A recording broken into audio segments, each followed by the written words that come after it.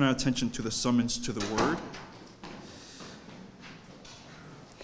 In 1966, which is not too long ago, Times Magazine posted an article, and in the cover it said, "Is God dead?" That is the question that they posted in the cover of the page. And the question exposed a deep skepticism of the time. They questioned everything about God, the salvation story, what God said in His Word. It was all to be doubted. And Francis Schaeffer, burdened by his generation, wrote a series of books that said, God is there and He is not silent. And that is our confession, that God is there and that He's not silent. He speaks to us. And the way He speaks to us today is through His Word. And we acknowledge that these are not mere opinions of men, but this is the Word of God that is living and active in our lives. And so as we come to the Word, let us remind ourselves that these are the words of God to give life to us. And so we'll read the summons to the Word that says, Jesus said, "If you hold my teachings, you are really my disciples. Then you will know the truth, and the truth will set you free." Pastor Bruce has asked me to read the scripture for today's sermon, and it is in Luke 15, verses 1 through 32. And if you're using the Pew Bible, it's in page 874.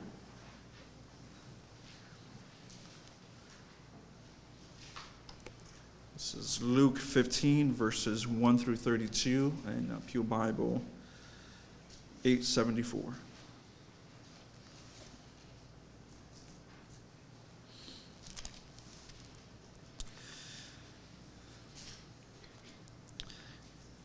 And it reads, "Now the tax collectors and sinners were all drawing near to him, and the Pharisees and scribes grumbled, saying, 'This man receives sinners and eats with them.'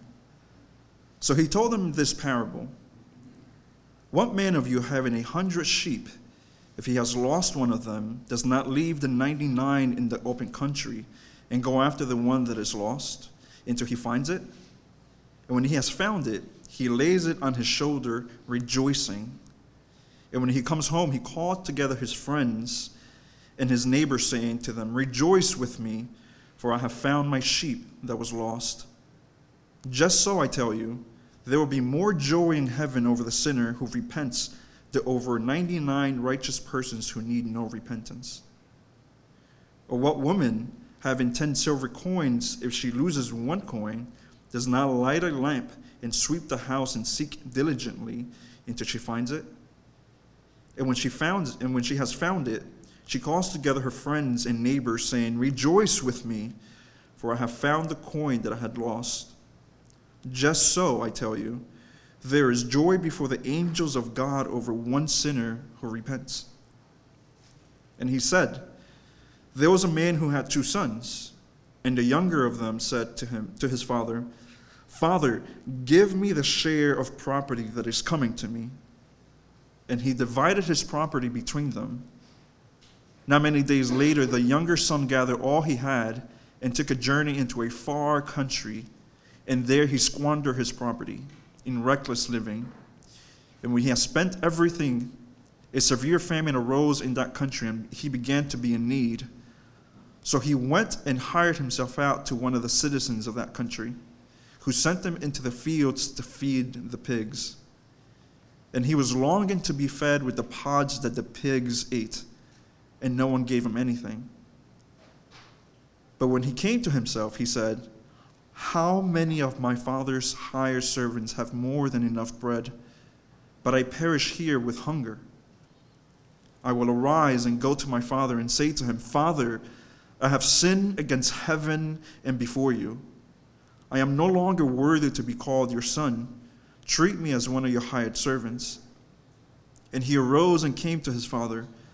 But while he was still a long way off, his father saw him and felt compassion, and ran and embraced him and kissed him.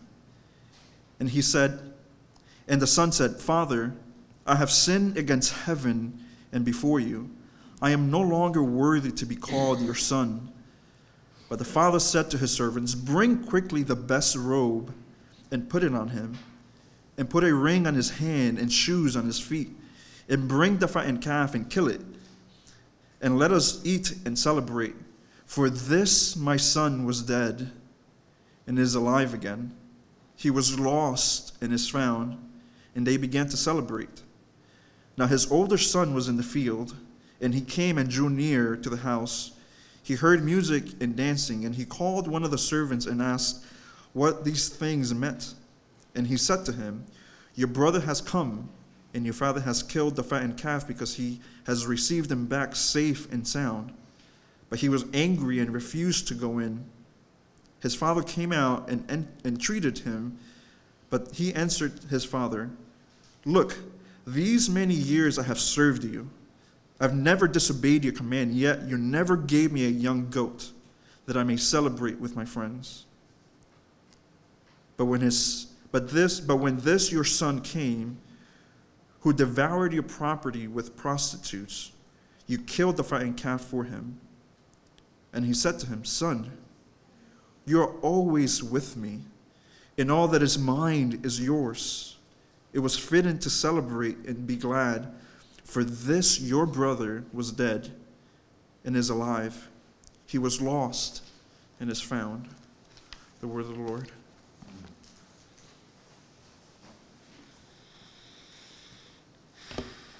Thank you, Juan. Let's bow our heads in prayer.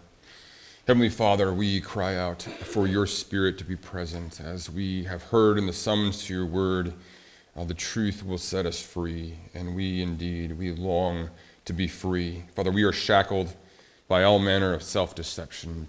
We are so easily enslaved by so many voices in our culture. We are regularly just taken by our sin as it has its way, as we give in to our desires, as we give in to our fears, as we give in to our loneliness, as we give in to our pain. Father, we give up, and so we give in. And so, Father, please, we do indeed, especially for this passage in Luke 15, we ask that you would be present in a powerful way. Father, we love you, and we pray these things in Jesus' name. Amen. How many of you who are little, you kids, or those of you who are now grown-up kids, how many of you have ever said something like, hey, that's not fair? Well, that's something we regularly hear in the Clark household, right? Oh, no fair, right? There's a sense of violation, of injustice. Maybe your older brother or your sister gets to do something that you don't get to do, like getting to stay up late and watch a movie, or maybe it's but you have to go to bed. Or maybe it's that they get not just one cookie for dessert, they get two, right? But you only get one. Look at it, just one. Ugh. Who wants even one when you can't have two, right? That's not fair. It's not fair at all. When we say those words, kids, when we say those words, that's not fair. When we say those words, are we usually happy or are we upset? Or maybe even angry? Right? We're upset, aren't we? We're upset. We're thinking, wow, this is not fair. Now listen to this. Those of you who are little ones, this is really important. Listen to this. Jesus knows what it's like to be treated unfairly. In fact, no one was treated more unfairly than Jesus. Let me say that historically. I think it could be a very strong case could be made historically that no one in the history of humanity was treated more unfairly than Jesus. Not once in his whole life did Jesus get what he deserved. He would live his whole life, listen to this. Jesus would live his whole life doing everything right, only to be treated by everyone, by his foes, by his followers, even by his own Father, as if he had done everything wrong. You kids, you know what I'm talking about? There are times maybe when you really are trying to please your mom or dad. You're really trying to please a friend. You're trying to do the right thing, and suddenly you just get something that's just total misunderstanding. And you get treated like you're trying to do it right, but it's treated as if you did it wrong. Jesus was in every way thrown under the bus. Now think about this. Imagine you're 8, maybe 10, 12 years old. You're Jesus, and you're going to the temple with your mom and dad. You're making that pilgrimage that you make 3 times a year to the temple, to Jerusalem. And one time, I don't know what age, it would have clicked as Jesus would have seen, say, a bull or an ox or a sheep placed on the altar, and the fire, the massive flames consuming that fire, and realizing that what? That was him. That was him. That's a picture.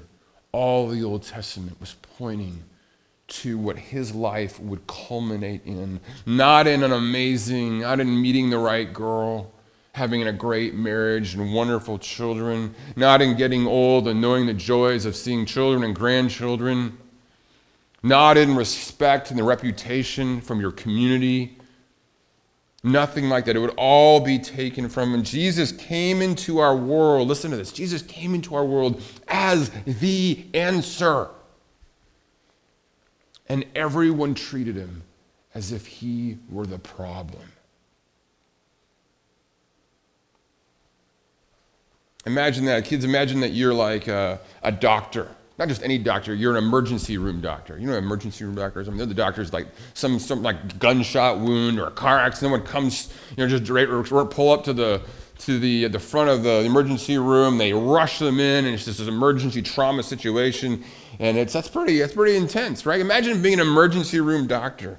And let's say actually that you're on your way home from a long day of work, and you're driving home, and you realize you come upon a car accident, and it's a really bad car accident, and you get out, and you realize as a doctor that you're uniquely qualified to actually offer help that you and you alone can give. And you run up to the car accident to see what you can do, and you try to offer help, and there's confusion, and there's all kinds of people running this way and that, and someone starts to blame you for the car accident, saying that you were the one who actually caused the car accident, that you're the one who got these people hurt. And everyone starts blaming you, and you're like, I wasn't even here for the accident. It wasn't my fault. I'm trying to help. That's Jesus' life in a nutshell.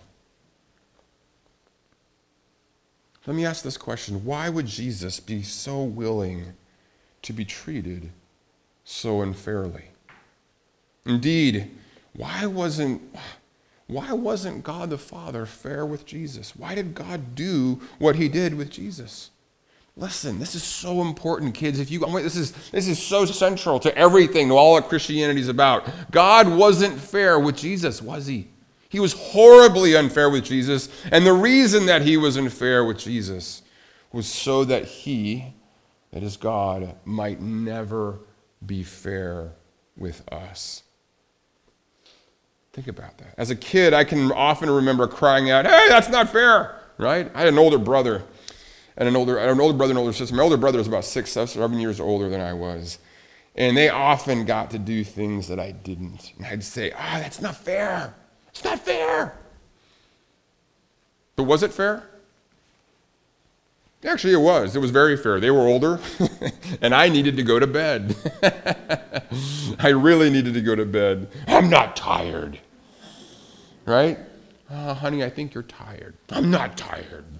I'm never tired. I'm not tired. Right? So listen, if it really was fair, if my older brother's staying and watching a movie because he was older, if he got more dessert because he was bigger, if he got more, and if it really was fair, why wasn't I happy for them? Think about it, kids. Those of you who are kids, think about why wouldn't I be happy? If it really was fair, why wouldn't I be happy for them? Why wouldn't I say, wow, you get to stay up late watch a movie. Good for you. That's awesome. Enjoy. Have a great time. I'll be in bed. Don't worry about me. Or, wow, you got two cookies. Score. Right? Give me a high five. Yeah. Why wasn't I happy for them? Because I was selfish. I was selfish, and life was all about me. It's all about me. I was just whining. I was feeling sorry for myself. Now, don't get me wrong. Were my older brother and sister, were they sometimes mean to me? Absolutely. And we don't have enough time in the sermon to tell you about all the wrong things that were done to me as a child. My older brother, he would pass me in the hallway. We had this hallway in our house growing up. And for no good reason, right as he passed me, he would turn and he would just nail me in the shoulder. Just boom, right? Or we'd be in the back seat of the car driving somewhere. I'd be sitting next to him, and I don't know, just wham! Right on my thigh. And he would make his fist to steal one of the knuckles would go a little further just to drive it. And I'd be like, oh, man, what did you do that for? Right? What did you do that for? It was so unfair. There were times when it was unfair. I'd be reduced to tears, right? So did my older brother deserve to stay up late? Did he deserve to watch a movie, given all the things that he had done to me? Did he deserve all of that? No, he didn't. But did I deserve anything better? See, I had a younger brother too. I did. I had a younger brother. In fact, he was 6 or 7 years younger than I was. And having been hit by my older brother when he passed me in the hall, knowing how much that hurts, do you know what I would do when I would pass my younger brother in the hall? I'd hit him. That's right. That's exactly. Why did you assume the worst of me? No, that's right. That's exactly right. See, the thing is, often when I would cry out no fair to my mom, listen to this. She would say, Bruce, do you really want me to be fair with you? Do you really want me to give you what you actually deserve? You see, if there really is a God, do we really want him to be fair? Let me say this again. Let me say it again. If there really is a God, do you really want him to be fair with you? Do you want him to treat you as you actually deserve? What do you actually deserve? That's an incredibly important question. I'm not sure there's a much more important question in life. Because here's the thing, gang. God was not fair with Jesus so that he might never, ever be fair or have to be fair with you and me. And you know why? This takes us to our passage. He didn't want to have to be fair with us so that we would never have to be fair with others. Do you see what I'm saying? God did not treat his own son as he deserved. God was not fair with Jesus so that he would never have to be fair with us, so that we in turn would not treat others as they deserve. There would not be this tit for tat. There would not be this, well, I'm just going to be fair with you. I'm going to treat you like you deserve. See, this is exactly what Jesus was all about. He was about not treating sinners and tax collectors as they deserved. He was about not having to be fair with them. And see, Jesus' unfairness towards sinners was frustrating to some others. It wasn't just frustrating. Are you ready? It was infuriating.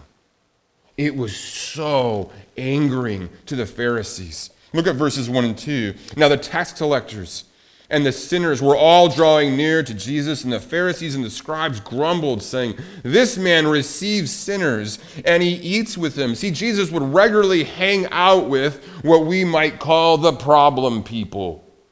We all have problem people in our lives, don't we? The weak link. The people who don't get it. The people who can't get it right. Indeed, the people who won't get it right. They enjoy sabotaging our lives. They just don't see. Now listen to this. Understand, the Pharisees were right. They were right.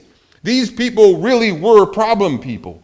It's not like Jesus was like, oh, you just get to know them. They're really good people. They really were sinners. They really were sellouts. Tax collectors on the whole were sellouts big time.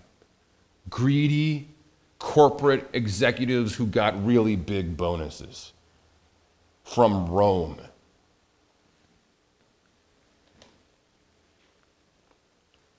They were difficult people. Now think about this. Imagine someone who's wronged you in your life. Think of someone who's deeply wronged you in your life. And you walk into a restaurant, a nice restaurant some evening, and you see them having dinner with Jesus. And they're laughing. They're having a great time. Jesus covers the bill. And you're like, what in the world? Why isn't he addressing the issue? Why is he putting up with this? See, there's something very legitimately scandalous to all of this. Something that actually is infuriating. See, there's this sense in which we often look at this idea, oh, isn't that just so easy, so nice, so convenient? Isn't it wonderful that Jesus spent time with tax collectors and sinners? And we don't grasp how unbelievably scandalous that it actually was. I can remember, this is a beautiful story. I can remember when I was in the Air Force, I was working, we would often go TDY, I was working with several other co-workers of mine, and most of the guys actually were civil service. They were not active duty military like I was. And so I was in my early mid-20s, and a lot of these guys were, 40s, 50s, 60s, and they were, they were civil service working for the Air Force, and we were out one day out visiting a contractor. It's probably like like a Boeing or Lockheed Martin, and we had just landed, we just got into the hotel, and the hotel had happy hour, and we stopped with a friend for a drink, and we were talking about just whatever, and I don't remember how the topic came up, but one of the guys' name was Lou, and Lou was just a phenomenally smart guy. In fact, he was a jet propulsion engineer, and Lou grew up in New England area, like in Boston or someplace like that, a strong Catholic background. And he said, I grew up Catholic. And he said, I never really read the Bible, had the Bible read to me, but when I was out of high school, I realized, I'm actually going to sit down and read this thing. And he said, I did. I sat down and I read the Old Testament, and I got about a third of the way through, and I realized, I stopped and I said, I was shocked. He said, I was shocked by what I read. He said, most all of the supposed good guys in the story, he says, they were all jerks. They were all jerks who couldn't get it together. He felt like all the wrong people were the good guys. And he said, I was like, what in the world? And he said, that's when I knew. I closed my Bible and I thought, I'm done with this. Done with this thing called Christianity, because all the wrong people are the heroes. How unfair. How strange. And see, Jesus, this is what's so important. See, this guy, in one way, my coworker, in a way, he really got the Bible, didn't he? He understood how scandalous it was, that the story of the Old Testament was a story of a God who would set his steadfast love on a bunch of stubborn people, a bunch of stiff-necked people. And we can either say, hey, that's not fair, and walk away, or we can say, hey, that's not fair. Isn't it great? Isn't it wonderful? And it all depends on whether or not we think that God should be fair with us. See, what Jesus goes on in response to the Pharisees grumbling, and understand their grumbling isn't just kind of like blah, blah, blah, blah, blah, blah, blah.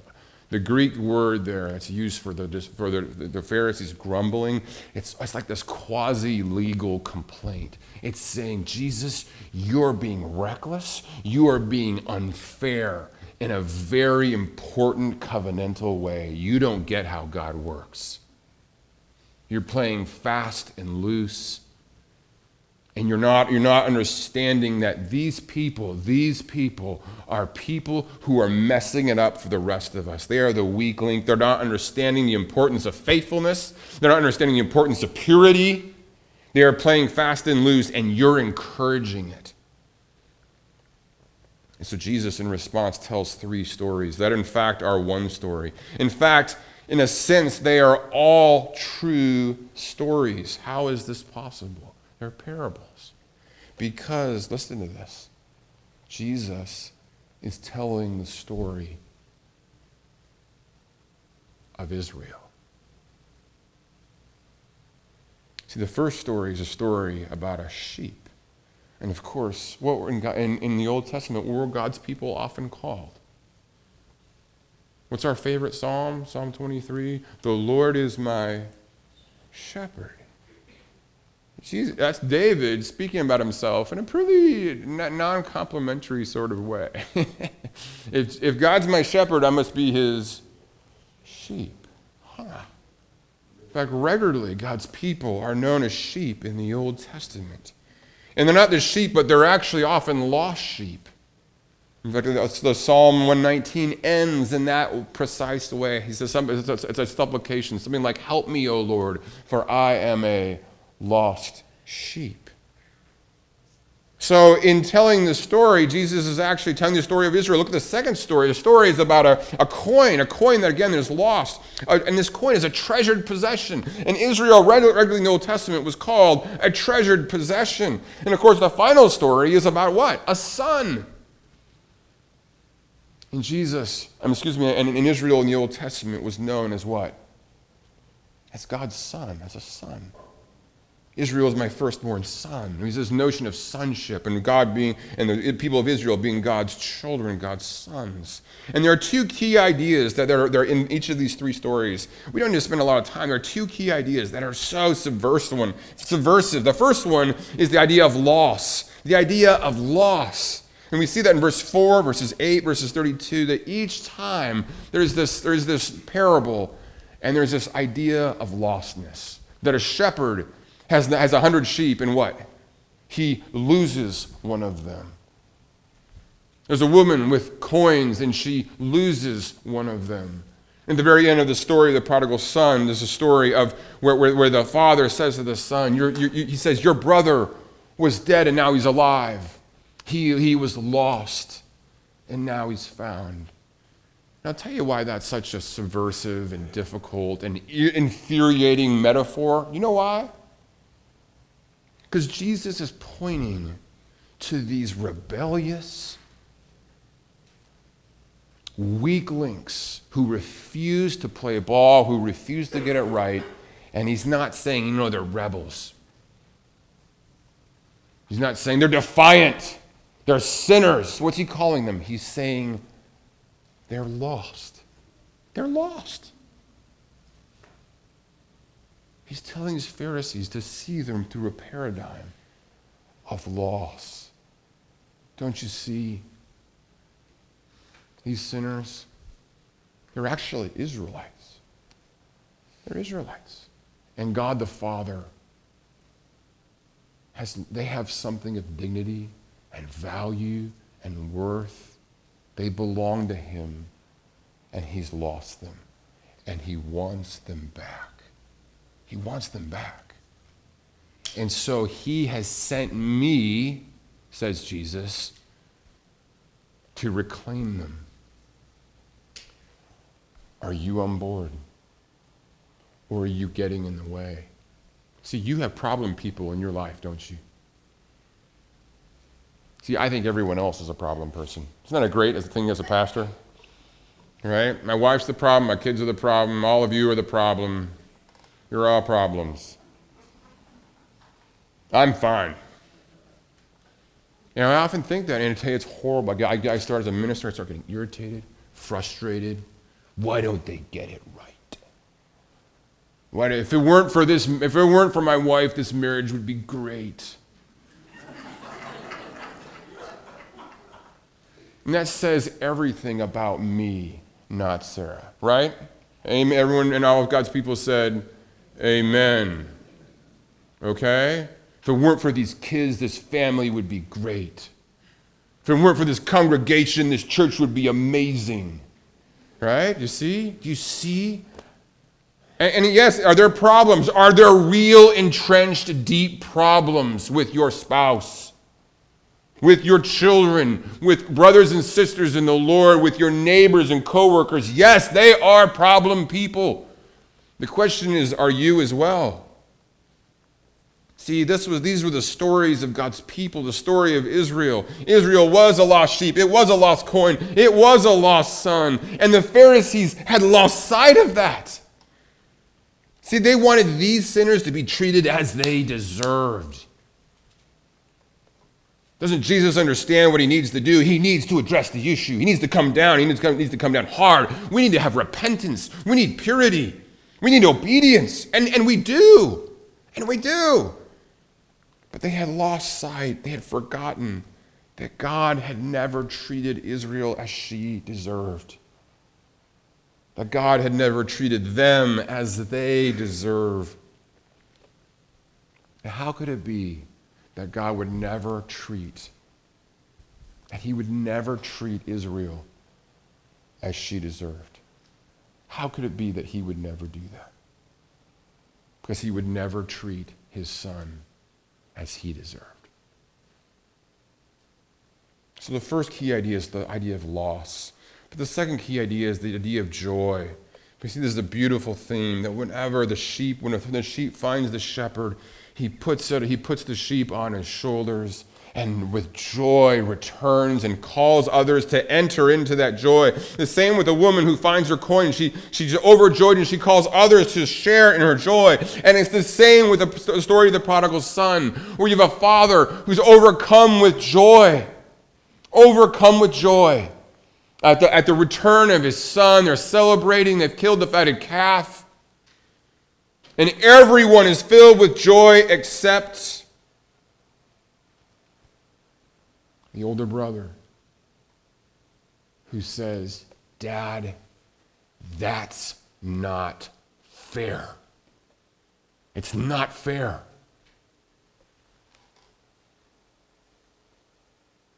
And when the father responds to his son, "All that I have is yours. You've always been with me. You've always been with me. But your son has come home. He was dead, and now he's alive. He was lost, but now he's found." When the father says this, how does the son respond? Do you see it there in the story? How does the son respond? When the father says, "Don't you see, this son of mine was dead, but now he's alive. He was lost, and now he's found." How does the son respond in the story? We don't know, do we? Why does Jesus end the story there? He looks at the Pharisees, and he's waiting for them to finish the story.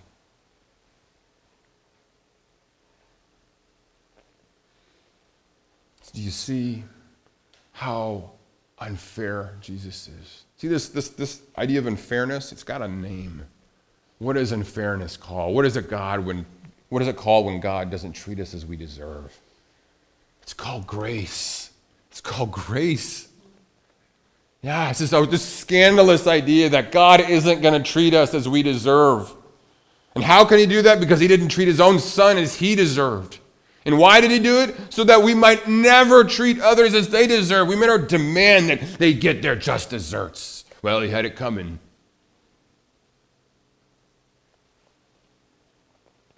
Jesus' life was about making sure people didn't get what they deserved. And the Pharisees didn't understand that, and so often I don't. And let me ask you again, the problem people in your life, will you continue to see them as obstacles?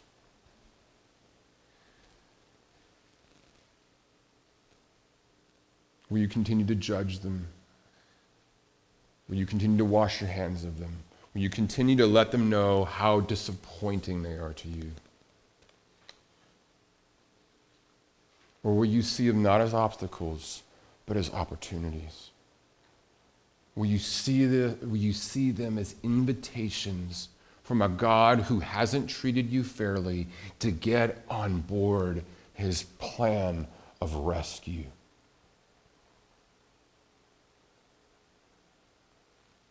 So even when I said it when I was a child, I said I was cried out how unfair it was. And you know why it was unfair? Because frankly, I didn't care about my brothers and sisters.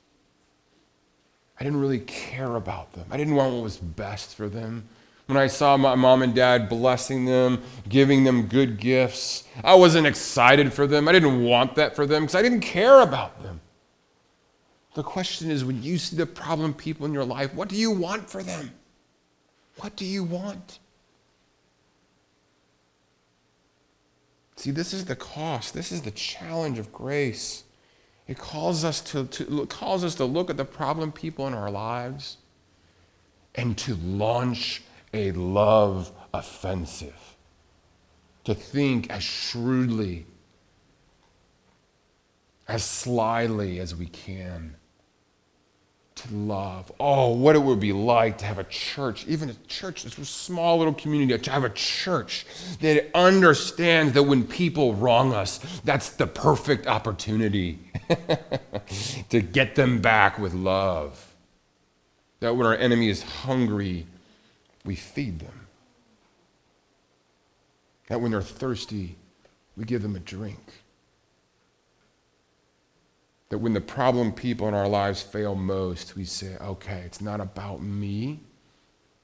It's about God and what He's doing in their life. And I need to get help from my small group. I need to get help from others, a brother or sister in the Lord, to step back, not make this about me, and prayerfully, shrewdly engage on how to love them in entirely unexpected ways, ways that they'll never see coming. That's to live a life of grace. Let me conclude with this story. I was, when Sarah and I were living in Puerto Rico, serving in a church there, we ran into a woman started coming. She had 3 children, and this woman's husband, I can honestly say, was one of the most difficult people I've ever met. He had at one time professed faith in Jesus. He'd actually served full-time in a church, coming on staff there. He was involved in youth ministry, and during that time, he was seriously burned by church leaders. He was thrown under the bus. He had a horrible experience. He more or less left the church. He left Christianity. He had a tiny little sliver of sense of maybe that there was a God. And when I met him, he's a very successful entrepreneur and very, very crude, very angry, very always ready to get his opinion out there, always ready to shut people down. He loved to make people feel awkward. He had an opinion about everything. Politics, you name it. He had his own YouTube site, and he would have all these angry videos where he would rant about what messed up everything is and the political situation, blah, blah, blah, blah. And I would actually meet with him quite regularly, every 2 weeks or so. He'd have get together for lunch, and we'd have a time together where I was often very, I'd be very gracious, but I'd also be very frank with him. And he would express anger, and I would often sympathize. I mean, he got thrown on the bus by a church. I would empathize, but I would also, listen to this, I'd also point out how his anger owned him, and how only God's anger was sufficient, and that he could rest in God's wrath, a wrath that was poured out on Jesus, a wrath that would be poured out at Jesus' return, that there was a God who saw and who knew all that he had been through. And he listened. He never really seemed to accept it. He usually pushed back with objection upon objection. And it was just, and we left. We left, we've originally left Puerto Rico. We came here, and I thought that was it. Oh, well, it's just whatever. You win some and you lose some. And it was this past February, that he texted me out of the blue. And he wanted to talk. This is what the text said. Bruce, I thank you that you were trying to reach out to me in Puerto Rico. It's been some comfort to me to know today that God had sent you to remind me that He hadn't forgotten me. I didn't realize it then, but I realize it now. And he went on to talk about how his wife was divorcing him, And he knew that it was his fault, and his world was crashing down, and he wanted help. He wanted help. See, there are people in your life who are so difficult, and you think there's no hope for them, there's no possibility that they will ever change. And this passage calls us to extend a love, a scandalous grace, to not treat them as they deserve. Let's pray together. Heavenly Father,